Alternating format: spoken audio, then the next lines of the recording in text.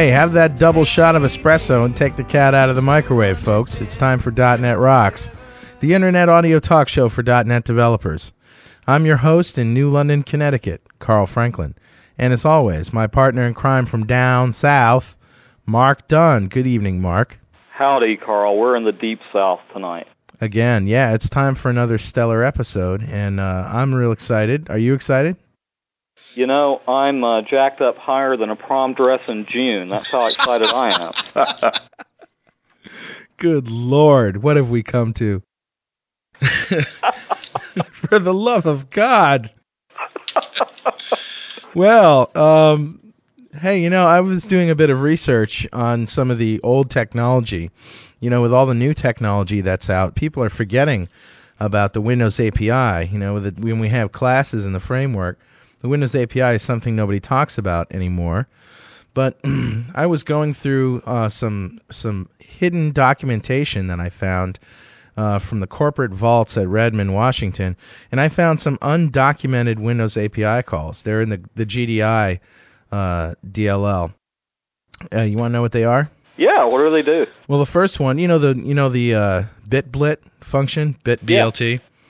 Well, I found one called splitblit, which returns the uneaten portion of a bacon, lettuce, and tomato sandwich. Ha ha ha ha. Yeah.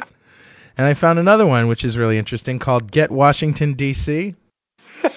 Yep. You pass it $1 million, and it returns a pointer to a seat in Congress.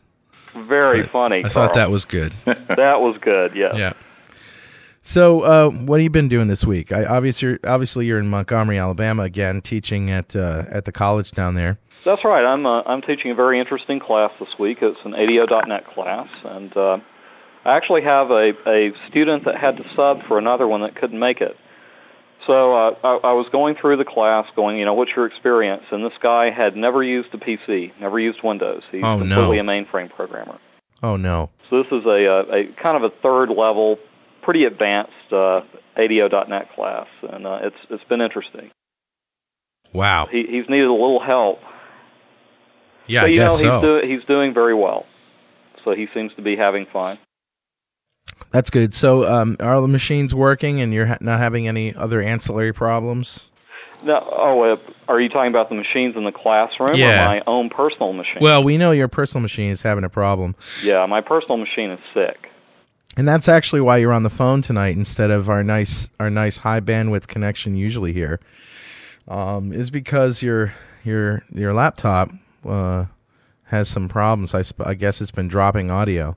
Yeah, that's right. It sounds like Rain Man when I play it back. Time for Wapner. Good Lord.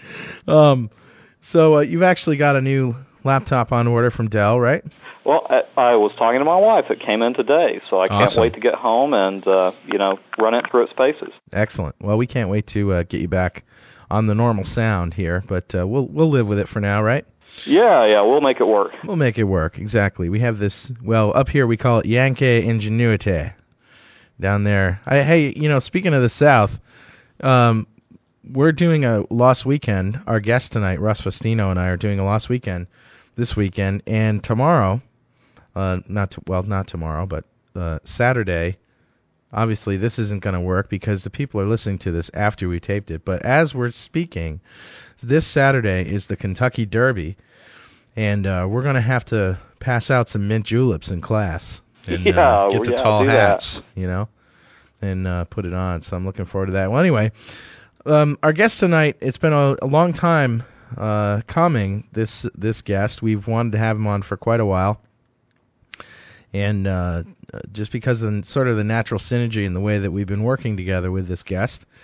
He is the principal technology specialist at Microsoft in the New England district, who, among other things, does a regular free show, a day-long presentation on a quarterly basis at all of the Microsoft sales in Microsoft centers in New England, called Russ's Toolshed, where he has unique content, gives out lots of goodies and tchotchkes and best practices and great code and free code.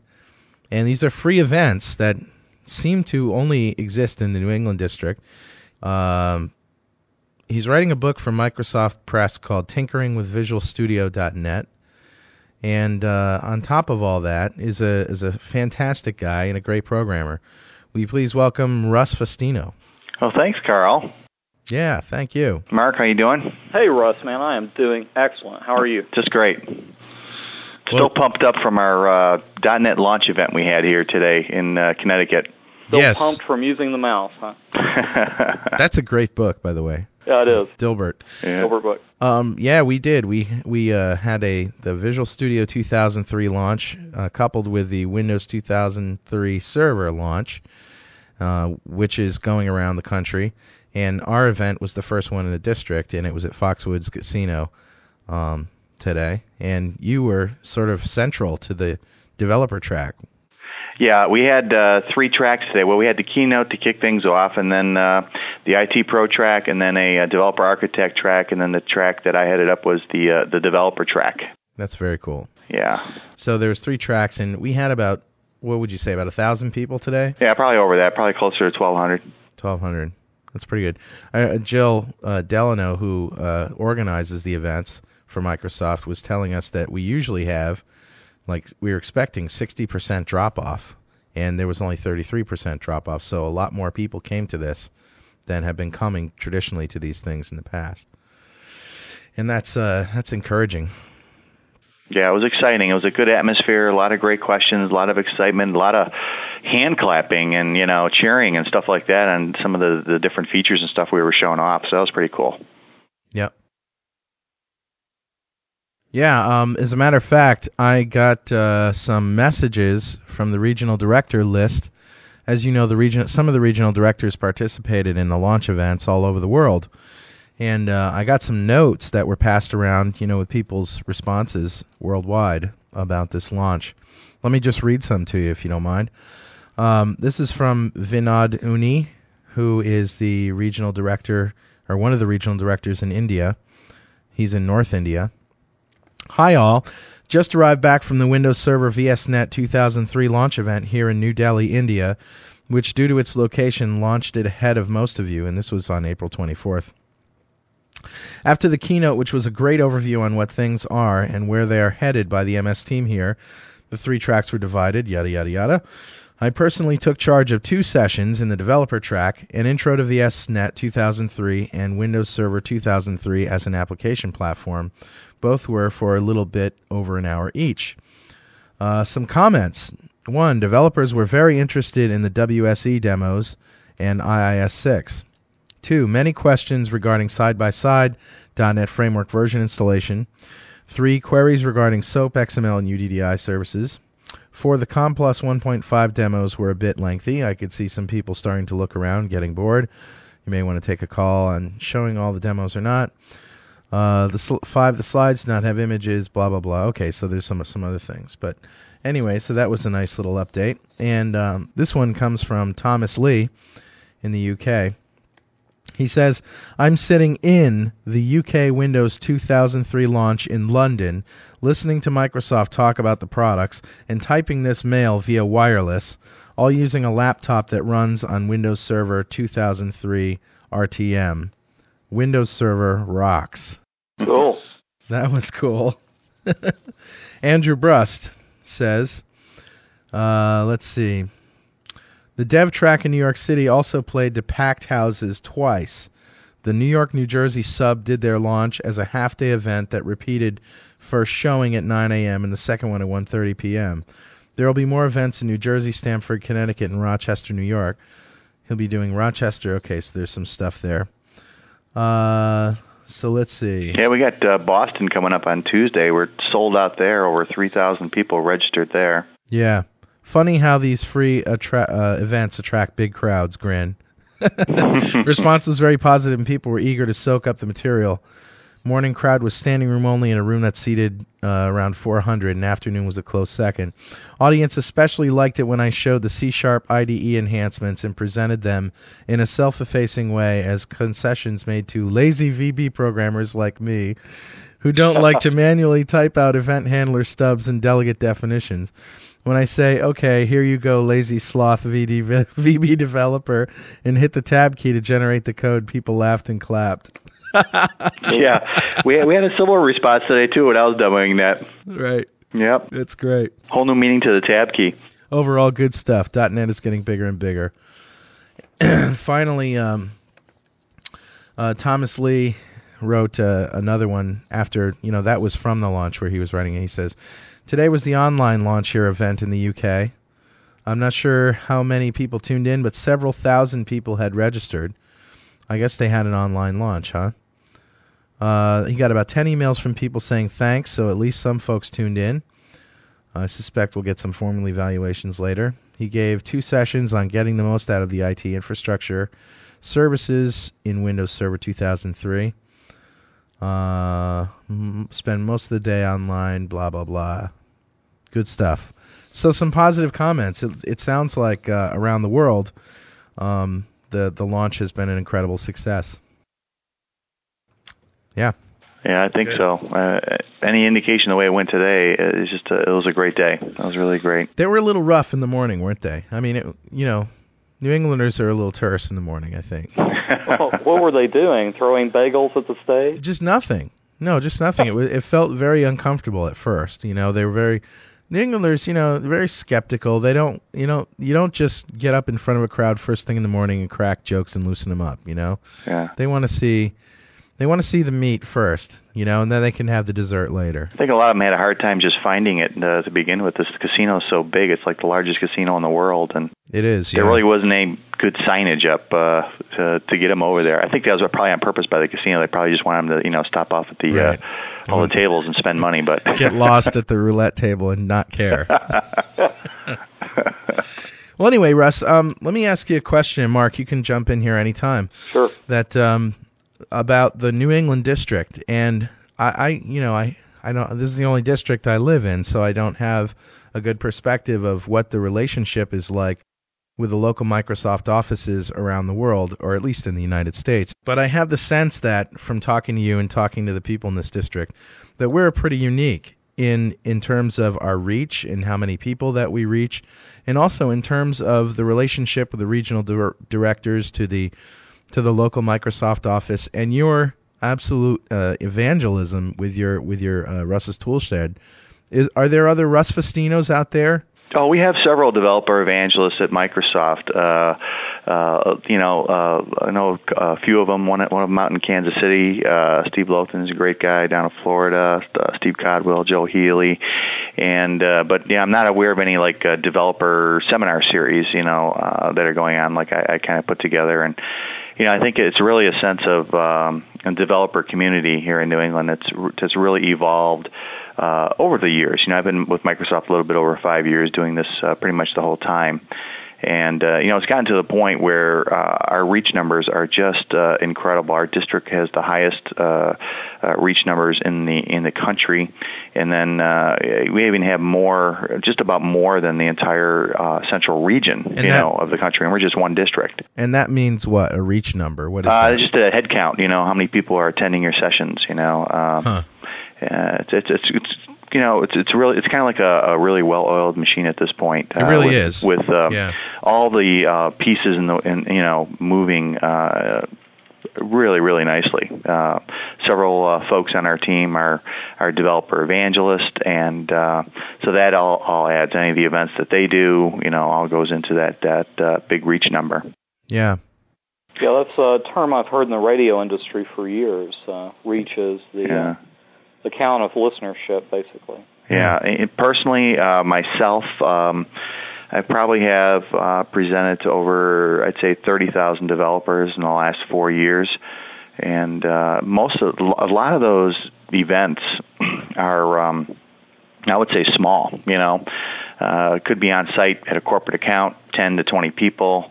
Or you can get into some of the larger sessions like we had today, with 1,000 at a pop.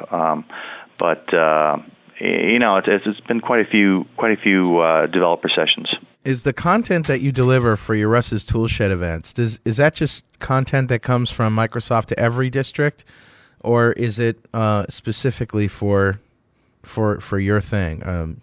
No, we have corporate. It's called MSDN Content. It's a field content development group that develops a lot of the demos, the PowerPoints, that sort of thing. Make them available to pretty much anybody that wants to use them inside the company, and so that's a good amount of the material that I leverage, to do. And plus, a few of the demos that, I do on my own, I'll kick around and, throw those in as well. I just think it's a great idea. And if other districts are out there listening, and other RDs or even people who want to get involved with the district, it's a great thing to have some, these shows that are put on for free. I'm sure they do it in other districts. I just don't know if they have any, particular spin like you have. I mean, you have a... Sometimes what I'll do, too, is I'll take the existing content and I might take like the 2 or 3 best demos out of like a 2-hour session, and then take another 2 or 3, best demos out of another session, and I'll kind of like piece them all together into like a, like I do an intro to VB.net session, for example. That's 3 hours, and I pull information from maybe 3 or 4 of the content sessions that corporate provides to build that with. Cool. Yep. Well, I'm curious about the Lost Weekends. You guys do these sessions on the weekend? Yeah, it's a great name, isn't it? VB.net Lost Weekend. Yeah. For people with no lives, It's like me and Carl, because we actually teach it on weekends. It's just a weekend you have to pretend didn't exist, basically. Yeah, the people really find it very useful, our attendees and students that have come to the class, because sometimes it's tough to get away during the week. And, that's the whole thing. You're working every day, and it's tough, or if you're a consultant, it's even worse, because you don't want to give up those billing hours, right? And so we find it pretty convenient for a lot of folks to actually, plan out and give up a weekend, and then really just do some serious training, Yeah.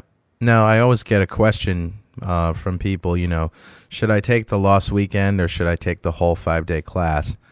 And, it's a common sense thing. I think if anybody's really thinking, they're definitely going to get more out of 5 days worth of coding than they are 2 days worth of coding. It just makes sense. You spend more time on every topic. You can do a few more topics that you don't have. So that's not the reason that you would go to the Lost Weekend, because it's like you can do the same and like we talk faster or something. I'm then thinking maybe I should just go to the Lost Weekend. Yeah, you could. You certainly could. It's just the difference of, how prepared you're going to be after the class because of the time that you've spent. So the Lost Weekend really fills a nice niche. It fills the niche where, like Russ said, people can't get away during the week, but they really have to at least understand at an introductory level what development in VBNet is all about. Yeah, I imagine you've had some guys that attended the Lost Weekend that came back for the 5-day class, haven't you? Yeah, that's absolutely true. And what we've been doing is we've been giving people, letting people apply the cost of the Lost Weekend to the master class if they want to take the master class. So you actually end up taking the Lost Weekend for free if you do go that route. What a deal! Yeah, it's a good deal. Carl's a great guy. Yeah. Well, okay. Carl is going crazy. He says, "Let him go." Let him go. Well, anyway, what are some of the... Obviously, you've been immersed in Microsoft technology and content for the last... How many years have you been doing this? 5 or 6 years now? What are some of the coolest things that you've ever, turned people onto in your sessions, where you can just see the light bulbs going off and everybody gets really excited? Well, every release of tools that we come up with is just a very exciting time for developers. It's just like they can't wait to see what's new, what are the things that are going to save them some pain, right, in developing applications? What are the things going to save them time, get the product out the door quicker? You really see some very, very true excitement around every time there's a new version of tools, and this version is no exception. It's pretty exciting to see, all the smiling faces out there in the crowd when we were presenting today. A lot of the things in terms of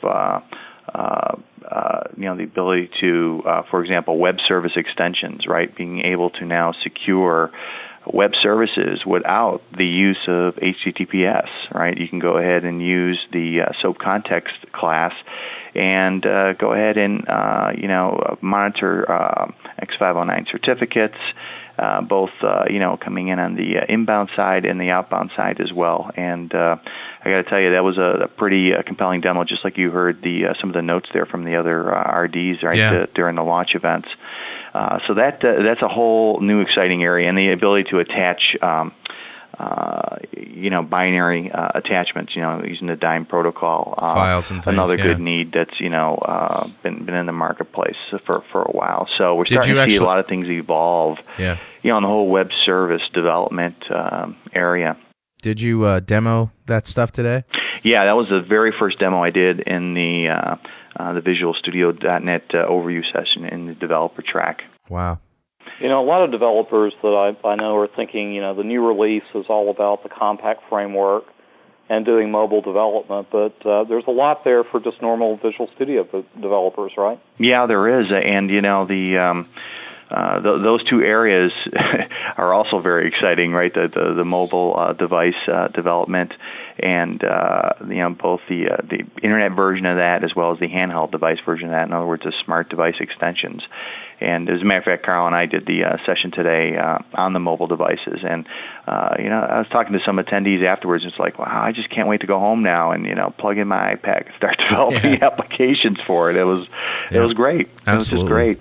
And then there's so many other productivity enhancements, even right within the IDE that really were really very cool. Improved IntelliSense. All these I'm about to say are just really little things, but boy, they just add up, and by the time you get done with all these things, you really start seeing some time savings on development work. The improved IntelliSense, like in the immediate window, for example, now you can go ahead and, debug dot, get the drop-down list there. Also, the dynamic help is a lot faster, and then startup time's a lot quicker in the Visual Studio IDE, and then the object browser. This is something that seems to change every version of tools as to where it is. Is it under the tools menu pull down? Is it somewhere else? And Can't so make now up it's their mind. Really easy to get at this, because all you got to do is pull down your reference list, double click on one of your references, and up comes the object browser. That's cool. Yeah, that was very nice. And then the whole upgrade, going from VisualStudio.net 2002 to VisualStudio.net 2003 really is a piece of cake. It's great. Just go ahead and point your, open up Visual Studio 2003, point it at the 2002 project file. Comes up with a little dialog saying it's about to change your solution file and the VB-proj file or the CS-proj file, depending on what type of language you're using. And then that's it. It leaves all the source code intact, unchanged. And the demo I did there was the Duwamish 7.0 app. I loaded up that in its entirety and ran the whole app, and it worked just fine. One thing that I've found people really have a hard time getting, or maybe it's they have a hard time believing that it's true. Yeah, that's it. Is that you can have version 1.0 of the framework in Visual Studio 2002 there, and when you upgrade, you really don't upgrade. You really don't upgrade. Upgrade is a word that means I take what's there and I convert it to a new format, or I change it. Mm-hmm. But what you're doing is you're just adding another version of the framework, another version of Visual Studio in addition to what's already there.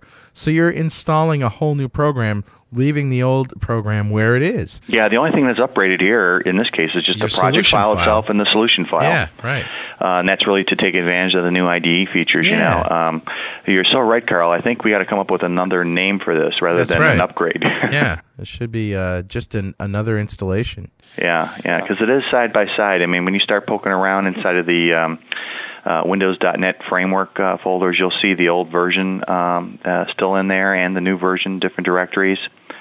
And all the items in the GAC, you can see there's two elements in there, one for each version. Just click on, right mouse click on it, you can see the version number of each one. It's just truly amazing. I mean, that this is something that we've been talking about for a while now with the .NET framework being able to accommodate side-by-side assemblies. And this is really the first, I think, real-world implementation that a lot of developers are experiencing firsthand now, is how true that is, even with just Visual Studio itself. What are some of the other little things you were going to mention there? Oh, very cool thing with anyone that's using implements keyword. In VB, you can go ahead and just type in implements, type in the name, and boom, hit enter, and there it goes. Types into your whole interface, all your your methods and properties, all gutted out, ready to go. So it just really does a lot of typing for you automatically. I like that. I would compare that to cruise control in a car. Absolutely, man. I mean, that may be a little thing, but definitely that makes the trip a lot smoother. Yeah. Oh, you said it. Same type of thing goes on in C#. You just hit the tab key, and it goes ahead and creates that interface for you. So that's pretty cool. And I like the fact that you type try, enter, and then you get a catch EX's exception and an end try. Yeah, right. that one's a little overdue. Just little things like that, Yeah. Man, I was having a talk with, I don't know, I was talking with somebody about open source, and, I just can't. Oh, I'm so tired of it. These people think that the future of the world is going to be an open source operating system with Linux and some development tool that doesn't exist and never has existed. And geez, where are people getting all the time to write this code that they're talking about? Yeah, they're smoking bananas. They are. Oh, and of course, put down the crack pipe. Yeah, and then another one of the enhancements they liked a lot today was the new web service add web reference dialog. So when that comes up, you now don't have to memorize the URL and type it in. You can actually search either through UDDI or just right on your local machine, local host, right? And you just click a link and boom, up come all the web services. So you just click away and you got your web reference all set. That's great. We were talking about something earlier. If you wanted to build some redundancy in for a web service that's not available, that's there now. That's right. Through UDDI, that's now a optional service you can install on Windows Server 2003, and you have the programming capabilities now with Visual Studio .NET 2003 to leverage that. Couple typical scenarios on that. One might be a runtime scenario where, a design time scenario where, say you got a developer that's creating some web services, maybe a pricing web service of some sort, maybe a few different versions of that, a couple different flavors. Maybe you got another developer in the organization that needs this kind of like pricing information. So he might use Discovery Services, UDDI, locally within the group, trying to just be like an informational feed for him to determine, what's the best pricing algorithm, web service that we have, what's the one that's appropriate for my application. And once he's found that from like a research standpoint, he can go ahead and hardwire that into his application. And then there's the other side of that might be a runtime implementation of it. And this, I think, is really something that's also long overdue. A lot of times I get a question in my seminar, what if, I'm using a web service in my application and the web service goes down, right? Well, what you can do is you can wire up UDDI to do a refresh on the access point from your application. And what's really nice about this, if it's a client that's using that web service, the client won't even know that the web service is down. It won't even miss a beat, so it'll automatically get rerouted to the backup web service. I actually have something to say about that. Go ahead. Why is the web service going down? I don't know. All right. Well, this is the question. If you're going to publish web services, you have to treat your web service box as mission critical as your web app, as your web environment. Somebody asked me this question. What if they change the name? I'm saying, all right. Does Bill Gates wake up in the morning and say, our URL www.microsoft.com is getting a little tedious. I think I'm going to change it to mscorp.com. It just doesn't make any sense. So what would happen is if you're publishing a server, you would have a separate machine for that server. You would have a DNS entry, server 1, services1.microsoft.com or whatever your company name is. And if you have to move it to another machine for any reason, you change your DNS entries. If you're publishing a web service and there's code out there that relies on your web service, you have to be up all the time. So anyway, that's my question is, why is the web service down? But you're right. If it does go down, I would venture to guess that it's because your internet connection went down. So Yeah, that could be a... Either that or you're using a web service which doesn't deserve your use. Right. Yeah, that gets into your service level agreements and Right. things of that nature that you would have with that web service provider. It's true. Another thing, too, that went over big was the community edition of .Fuscator, right? Oh, that ships now with Visual Studio .NET 2003. So a lot of developers, I think, feel better that their code is... messed up basically in the IL, so it's not as easy to disassemble it and detect some proprietary type things. So that's pretty nice. I wrote an article for MSDN Magazine on the new features in Visual Studio .NET 2003 and some in the framework too. And I forgot to mention that Preemptive is Microsoft's including Preemptive's community edition of .Fuscator.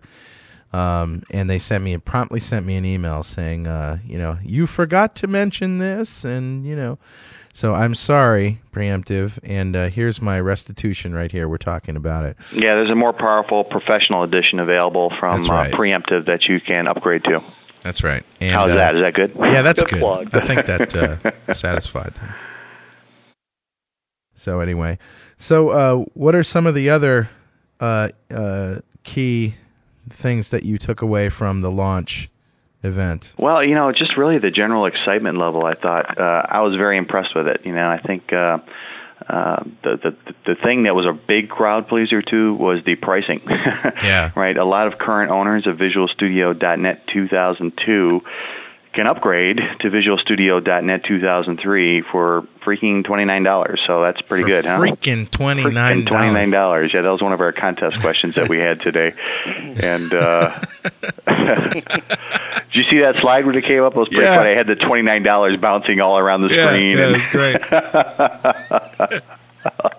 All that. So up until I think September 30th, the deal goes. If you currently have, say, a professional version of Visual Studio .NET 2002, you can get the corresponding level in 2003 for $29. So you can go pro to pro, or enterprise to enterprise, or enterprise architect to enterprise architect. And Mark, you said you had a coupon in your box. Yeah, when I got my enterprise architect version of Visual Studio .NET, there was a mail-in coupon in there for the upgrade. Now, did it mention 2003 as the name, or? I don't recall if it mentioned a name on it or not. I mainly was attracted to the price of $29. Yeah. That's interesting. There's also a URL which we'll post. Yeah, that's under msdn.microsoft.com/vstudio, and you can see the details out there on the product upgrade offer. That's cool. And of course, if you have an MSDN subscription, you wouldn't even care because it's just going to come in the mail. Right, and a lot of times that leads to the question, do I still need an MSDN subscription? And, well, this is a one-time deal that Microsoft is doing. There's no guarantee we will be doing something like this in the future. But the MSDN subscription in itself is worth it, even if you took out Visual Studio. I mean, just look at all the support phone calls that you get. You get 4 free support incidents. It's $1,000 worth of calls right there. Wow. And then, we got a new release of Office coming out in a few months. You'll be getting that, and plus, any other OSs or any other products we got coming out. And it's an exciting time. A lot of good stuff coming down the road that you'll want to get with your subscription. Not to mention the fact that you can just go online and download these things the day they come out. Yeah. So I've been running Visual Studio .NET 2003 for a few weeks now because I've been able to download it from the MSDN site and install it that way. Right. I'm always curious about kind of the background of some of our guests. How did you come to work for Microsoft? Well, I've been doing development work now for over 20 years, and I was actually teaching Visual Basic at Clark Computer Career Institute before I joined Microsoft, and I actually hooked up with one of the other co-instructors who worked for Microsoft, and so I ended up putting my resume in, got into Microsoft that way as a developer evangelist, and started out working with Bob Familiar, Larry Barnes, in a seminar series called Bob and Larry, and then we spun off Russ's Toolshed from there. So I pulled in a lot of other speakers along the way, a lot of consultants, other TSs. I had some of you guys speak at some of the events as well, some of the RDs and regional directors, and it's always been a personalized approach, right, to development. How-to, lots of code, and I have a newsletter I publish. It goes out to about 3,000 users. you can get at it through the Toolshed. It's russtoolshed.net. Yeah, we'll have a link on the webpage. You worked for Aetna at one time as a developer, right? Yeah, I started out my development career at Aetna Life and Casualty. Was there about 10 years, and did the full gamut really from COBOL mainframe programming, application development to I was a DBA for a while on the database side of things, and then went over to the network side of the house. So I got a lot of network experience and then started dabbling with PC development and actually the next job I had was over at Endeavor, which was a mainframe software control management system. I actually helped write that product, and so I wrote the PC version of that as one of the developers on that team, and then from there I went to IRI Software and did a bunch of Visual Basic development, over there. That's where I got the bulk of my VB experience. One thing that's cool about that I learned about Server 2003 today was just the sheer performance. The numbers, the TPCC numbers, are just completely ridiculously off the scale now. Yeah. Ridiculously off the scale. There's nothing else that can touch it. I saw a spreadsheet of, cost performance analysis, how much it costs versus what the performance is, and it's just ridiculous. I mean, Microsoft has the top 10 high performant and lowest cost in the same category. I mean, they're just smoking everything else that's out there. It's a good feeling. It is. It really feels good. I'm also just struck by the simplicity of .NET programming, and that's sort of there's sort of been a philosophy at Microsoft that's been permeating about simplifying, and maybe it's been happening since Bill Gates took over the development thing. I don't know. But it's about simplifying the processes, simplifying deployment, simplifying development. And even though Visual Studio, the first time you look at it, simple isn't the first word that comes to mind. Once you get over the hump of the learning curve, it's really smooth sailing. I mean, it's really a lot simpler. That's really it. I mean, even just the little tips and tricks that you pick up along the way. I was talking to an attendee after today's session, and she was telling me, man, I didn't know you could store code snippets in the toolbox. Right. And I didn't know you could just double click on one of those property window and it pops it out, and double click on the toolbar, it goes back in, getting rid of the docking hell type problems. And so she picked up a lot of things, just like that. And like you say, after you get used to using it, you start picking up those things. And I think a lot of our developer community here in New England is also very excited about .NET. I've personally started up probably about a half a dozen .NET user groups this past year. Now actually every state in the New England district has a .NET user group, and they're all really thriving. They're hooking into the INETA program, getting in speakers and all that kind of stuff. We're going to be talking a bit about INETA in the weeks to come.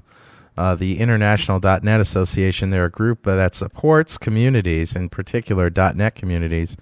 I just did my first gig as an INETA speaker. I'm on the Speakers Bureau, and the Speakers Bureau is just a list of speakers who agree to go speak at user groups, and INETA pays your way. And the user group decides who they want, and they contact INETA, and this and that happens, and bada bing, you're on a plane, and you're going to speak to these people. So I was just down at the capital area, Washington, D.C., the .NET users group down there, and Scott Locke heads up that group. Great guy, and it was well attended. There was about, 75 people at the session. They flew me down. I got lost in Washington, D.C. Don't ever drive in that town, by the way. It was the roads were not they were designed by people on horses or something. They were just 7 streets with the same name in different parts of town. It just, don't get me started on Washington, D.C. And everybody there thinks that there's some sort of logic to it, which okay. Anyway, I think they designed the streets to make intruders and people who are going to go try to assassinate the president get confused and end up in the wrong part of town. Well, anyway, I had a great time there, and I talked about asynchronous calls, and it was just overall a good experience. So we're going to be talking more about INETA, and we're going to be talking with some of the people involved in INETA coming up here. Yeah, that'll be interesting.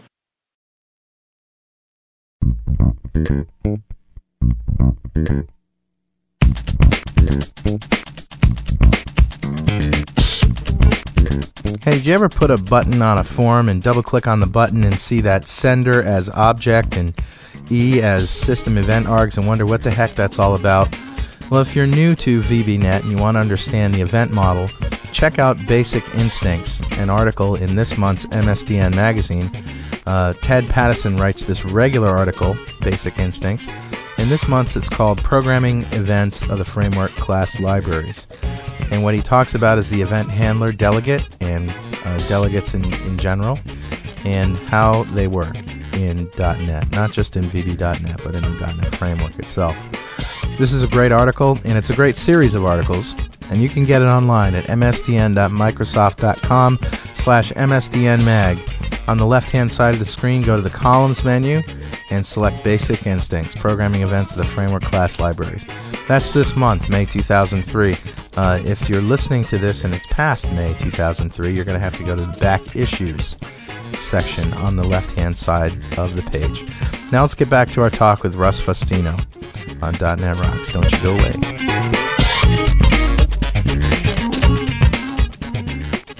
Russ, do you have any favorite third-party tools that you've seen that you like?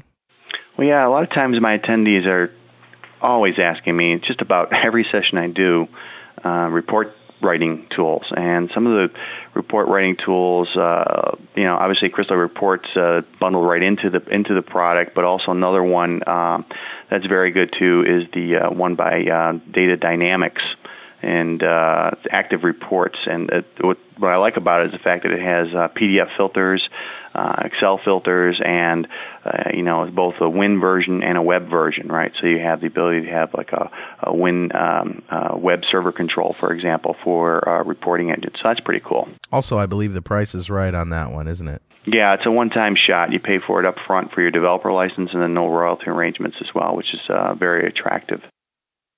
Yeah, and I think there was a really good. A lot of times they get asked for grid controls, and I think you got a good example for one of those, right, Carl? Oh yeah. I fell in love with the Janus grid control. Go to Janus. We'll have a link to Janus up there. I think we mentioned them in an earlier show, but I really love them. It's basically everything that you need to do Outlook and Office. Yeah. The same kind of interface, the XP toolbars, the scheduler. There's a scheduler, there's a calendar, there's a Microsoft project style timeline, and then there's grids where you have built-in drag and drop functionality to group by different things, and hierarchical grids that have different colors for each hierarchy. Just unbelievable detail. And they're solid, too. I really have enjoyed using them. Yeah, the Data Dynamics was nice enough to donate a copy of their product to my nonprofit group I work with, the Take a Swing at Cancer. Hey, that's a good thing. Let's talk about that. Yeah. That was, what is that all about? Well, a few years back, I helped organize a softball tournament, and all the proceeds were going to the American Cancer Society from that particular tournament. And then we continue to do it every year. And so finally I incorporated the company. It's called Take a Swing at Cancer. And now we run both softball and golf tournaments to help battle cancer. And we've been really pretty successful. I think the last softball tournament, we took in over $25,000. We had a lot of corporate sponsors, and we've been able to help a lot of families out with small kids suffering from cancer. And that's great. Adults, and we've also contributed some monies to some research organizations and also some of the big organizations too. And in fact, a lot of times now the Jimmy Fund, when they get recipients in to look for some additional help, a lot of times the Jimmy Fund actually refers them to us to help them out. So that's pretty cool. Yeah, wow, good stuff that's there. Great. And that's takeaswing.org. And like I say, we just revamped the whole site. It's all .NET now. I've got about a dozen volunteers helping me do the website. And so it's great because they're learning .NET and they're contributing their talents and time for a good cause. And who we're getting plays the games? software donated by these different groups as well to help us out. Who plays the games, Russ? Who plays the softball games? It's a combination of sometimes just a pickup team from like the neighborhood might put an entry fee in, raise enough money to join in. Also, we get a lot of corporate accounts. So a lot of the like Microsoft, for example, played against Oracle a few years ago. So that was an interesting game. Wow. And a lot of other companies like EMC is involved usually a lot. Compaq sometimes will put a team in, and MathWorks and a lot of great companies. Workscape is in there every year, so a lot of good corporate sponsorship. That's fantastic, and that's at www.takeaswing.org. Yes. Great. Yeah. Well, I got to ask, how did the game turn out between Microsoft and Oracle? Well, Microsoft won the first year. The next year we lost, so we never had the rubber match, so I don't know. Okay. So it was a duel. A deadly embrace. Yeah, it was funny because the next morning after the first year, I had a Russ's Tool Shed event, and I came in and I definitely announced the score of the game because Microsoft had won, so that was pretty good. The tool shed sessions are really a trip. They're a lot of fun. I come in dressed up. I've got my tool belt on, my suspenders on, a hard hat, a flannel shirt up here in New England. Fit right in up in Maine and New Hampshire with that outfit. And then I they love it too. It's great. We always have a great time. And I did that once. Sometimes I go dressed like that to an account. When I go there during the day. And one time I showed up at, I think it was Otis Elevator, and I got to the receptionist, and the guy looks at me, calls up the person I'm supposed to see, goes, "Your repairman's here," Like, no, I'm not a repairman. I'm here to, show software. You should do a TV show called This Old Code. Yeah, that's it. Yeah, I know it. Yeah.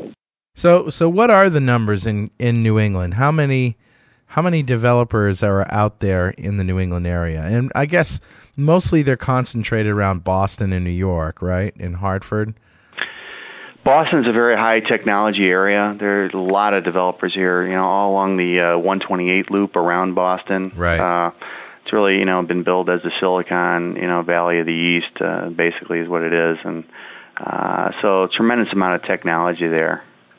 And a good number of developers. I don't have an exact count. It seems like there's just an endless sea of them. All these developer sessions I keep doing, I constantly get new people. I get a good core base, but I always ask how many people is your first time seeing like a tool shed, that sort of thing, and I get maybe 30, 40%, 50% sometimes new hands going up depending on what venue we're at. We do these events all over New England. A lot of different cities, Portland, Burlington, Vermont, and Nashua, Providence. We're hitting them all. It really seems like there's a lot of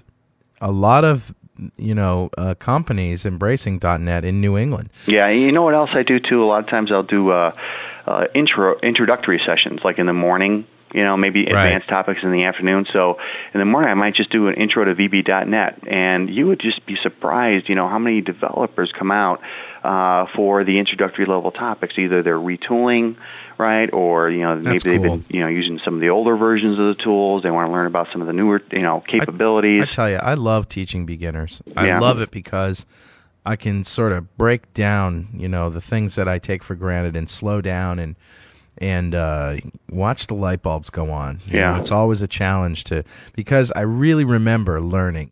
I remember how painful it was because the guys I was learning from didn't speak my language. They didn't relate to me. I couldn't relate to them. They were C++ and assembler programmers. So I'm trying to learn from these guys, and I remember the way my mind thought. And if I had just had the proper explanations for some things, it would have been easy. And then when I finally did hook up with some people who were able to explain things, it was like a breath of fresh air. It's like, it's no more struggling, So I really, really love teaching beginners. I had actually thought of doing a introduction to programming class using VB.NET. I don't have any way to judge what the response would be from that, so I really don't know. That's a tough one. I've taught in those type of situations before. It's a real tough one. It is, because typically these are people who are not on the job, making money programming already, so they don't necessarily have a training budget for it. There's a lot of money in it, but it's certainly a lot of fun. It's a fun thing to do. Yeah, when I was teaching in the CTEC channel a lot, I used to teach the introductory VB6 class, and I remember one particular student that was a UPS truck driver. Cool. And he had saved up his own money to come to the class. And he went through the whole series. There were 3 VB6 classes, and stayed in touch with him for a while. But he got a job up in Atlanta and became a developer. Wow. And that was kind of his dream, to get out of the brown truck. Huh. That's so cool. That's very, very cool. Yeah, it's an amazing thing. You know, you may be a UPS driver, and you may have a natural knack for programming. You just never know. You just never know until you try it. A lot of musicians have a natural ability. I guess they say it's the same side of the brain or something like that has the logic, capabilities to it. And I've heard that. Obviously that's a connection that you can't help but make. I've heard it. The best explanation I've heard is that particularly instrumentalists, like guitar players or piano players, because if you're a guitar or piano player, you're working on a presentation. You're working on something that's going to make it look easy, like a program. But the details of that, you have to work on very hard at the fundamental elements to construct it piece by piece. And so you really have this ability to zoom in to the details and zoom out to the whole presentation just on, in a millisecond, nanosecond time, be able to zoom in on a particular detail and, practice that run over and over and over again, slow it down, practice it more, and then pull back and do the whole thing a little faster and build it up in this way. So I think the whole process of programming is much like the process of learning an instrument. Wow, what an analogy. So I got hope of becoming a musician then, huh? Yeah, absolutely. You'd be a good bass player, don't you think, Mark? Don't you think, Mark? What? Yeah, maybe. Yeah. I know I can't sing worth a darn, so that's a problem I have. That's one of the reasons I became a developer evangelist, because I can still get up on stage. I love getting in front of a crowd, but right, I can't sing. That's it, man. I'm going to teach you how to play bass. My oldest brother's a musician, so it's in the blood. I like to write code. What'd you say, Mark? I said I couldn't carry a tune in a bucket, but I like to write code. Yeah. Well, maybe you could. Maybe you could do both. You have to give me a bucket, and we'll try it out. You don't have to sing to be a musician. That's true. Well, definitely that's the case with you, Carl. I mean, you're a very talented, gifted musician, and translates into writing code as well. I stumbled on programming by accident. I just loved it the first time I did it. Probably because I'm a control freak, I can't believe it. You're one of the most laid-back guys I know. Well, it's like, here's a passive mind that I can mold in electronic format. Mad scientist. First time I came across programming was in high school, my senior year, back in, I think it was 78 or 74, and it was Fortran. It was the language on punch cards and all that kind of stuff. But boy, I knew right from that class that's what I wanted to do. And it was like no turning back. It's an infinite puzzle that you could never fully solve. Yeah. You'd always have fun trying. Yeah, I hate to tell you why I got into programming, but I worked for a company, and this is great. I noticed the programmers drove cool cars. It's true. And I thought, I want to be a programmer so I can have a cool car. With cool license plates, right, Carl? Absolutely. Like so the end of that story is I just bought a van, so, I don't know how cool that is. Well, Mark, you had a couple of degrees first, right? Yeah, I have a degree in mathematics and one in physics. So I don't know what I plan to do one day, but wow. I was kind of a techno geek there.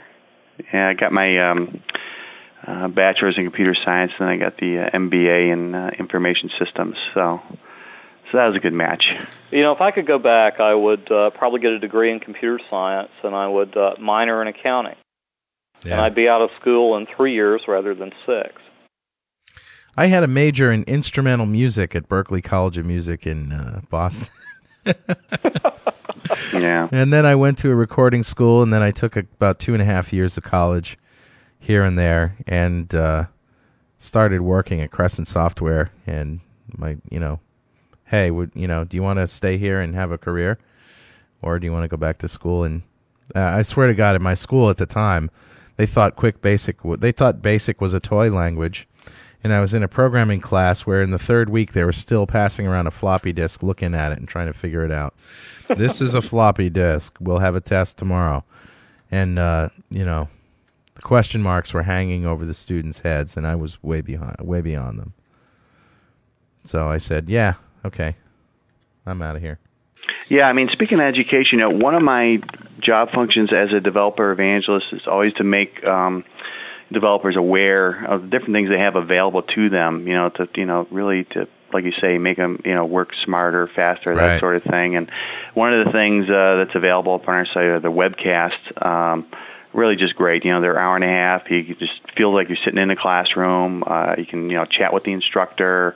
Those are all real good. Also, the MSDN Flash newsletter, comes through every 2 weeks. A lot of great information on there with all the latest, knowledge-based articles that people are reading, and lots of good information available to you. And the other thing I did want to mention real quick too is the new certification that we came out with this past November. VBNet is the Microsoft Certified Application Developer Certificate you can get. And that's cool. Yeah, that one there involves taking 3 exams. You actually took that? Yeah, I was out in Redmond in January. I think I took all 3 tests in a 26-hour period. I don't recommend that for anybody. My head was like mush by the time I got done with it, but I passed all 3 of them, so that was pretty cool. And it was nice because we had a team dinner that night out there, and came in with the good news. Everybody's like cheering and yelling. It was really cool. It was cool. What's it like for the average developer to just pack up and go knock on Microsoft's door and say, "Hey, can somebody give me the tour?" I mean, do they do that? The tour? Just can I talk to somebody? Can I? Is Microsoft accessible to your average programmer? Well, that's one thing I always try to do and reach out. And I think the whole developer, that's one of the purposes of the developer evangelism community is to provide that type of service, and really make it comfortable for developers to communicate to Microsoft and vice versa, to get the information out. And I know I always try to do that because I know how hard it was before I came to Microsoft, right, to get an answer to maybe just a simple question. That's right. You know what I mean? And so I always try to help out. I get too many emails, but I still try to keep up with them. You know what I mean? Well, we pass them around too. I mean, one of the things that students in my class get is email access. Email support after the class, and I promise, and I've kept all my promises, that if I don't have an answer, I can forward it to, the people who have the answer. And typically, we've been in a class, for example, where I've had a question about something in the database and nobody knew the answer to it. Fired off an email to Bill Vaughn, went to lunch, came back, and he'd answered it for me. And that's just a very cool thing to have. And so don't think that you can just flood Bill with email questions. But what I'm saying is that it's just very cool for me personally to know all these great minds and to, on a personal level. And every once in a while we help each other out. There's also another thing for MSDN subscribers to make it a little easier to get the answers to these types of questions. There is it's called the MSDN managed news groups, as opposed to the unmanaged, right? Where you just put there's a garbage collector and hope you get an answer. So there's a garbage collector, is what you're saying? There's a garbage collector. Yeah, there's actually someone looking at this stuff, and you are actually guaranteed a response from someone from Microsoft. Spammessage.dispose. That's great. Yeah, so that's another little service I always try to recommend. And that's folks. only for MSDN. MSDN subscribers. Yeah, that's a benefit of getting a subscription. Wow, that's fantastic. Yeah, we're gonna have to. We'll put links to all these things on the website. Yeah.